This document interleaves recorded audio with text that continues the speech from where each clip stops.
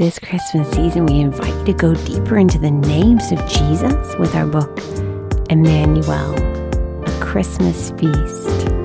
Find it on our website at blessedisshe.net and journey with us during this beautiful Christmas season.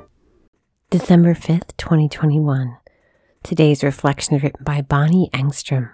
Where's God in all this? For the praise and glory of God, Philippians 1:11. One of the most important lessons of my life has been, it's not all about me. The good work that's been done in my heart or family or life, God started it, He'll see it to completion. That good work is not about who I am and what I'm capable of. It's about who God is and what He's capable of.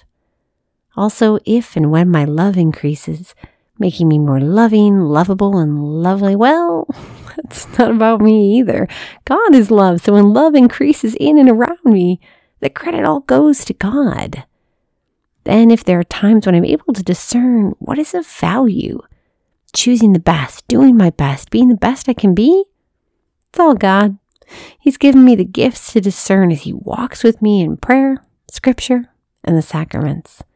And if on the day of Jesus Christ's return I'm pure and blameless and filled with the fruit of righteousness, certainly that too will be a gift graciously and lavishly given by our Lord and Savior.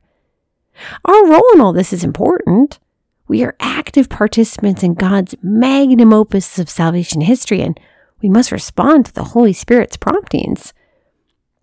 But for me, especially in a season where I'm tempted to compare my body, bank account, parenting, holiness, and life, it's a gift of sweet freedom that I can look at every good thing in my life and in yours and give praise and thanksgiving to God. Because we did it all for the glory and the praise of God. Lord Jesus, we thank You for this day and for this sisterhood. Help us to have this perspective, Lord, that we do it all for You. We ask this in Your holy and precious name. Amen.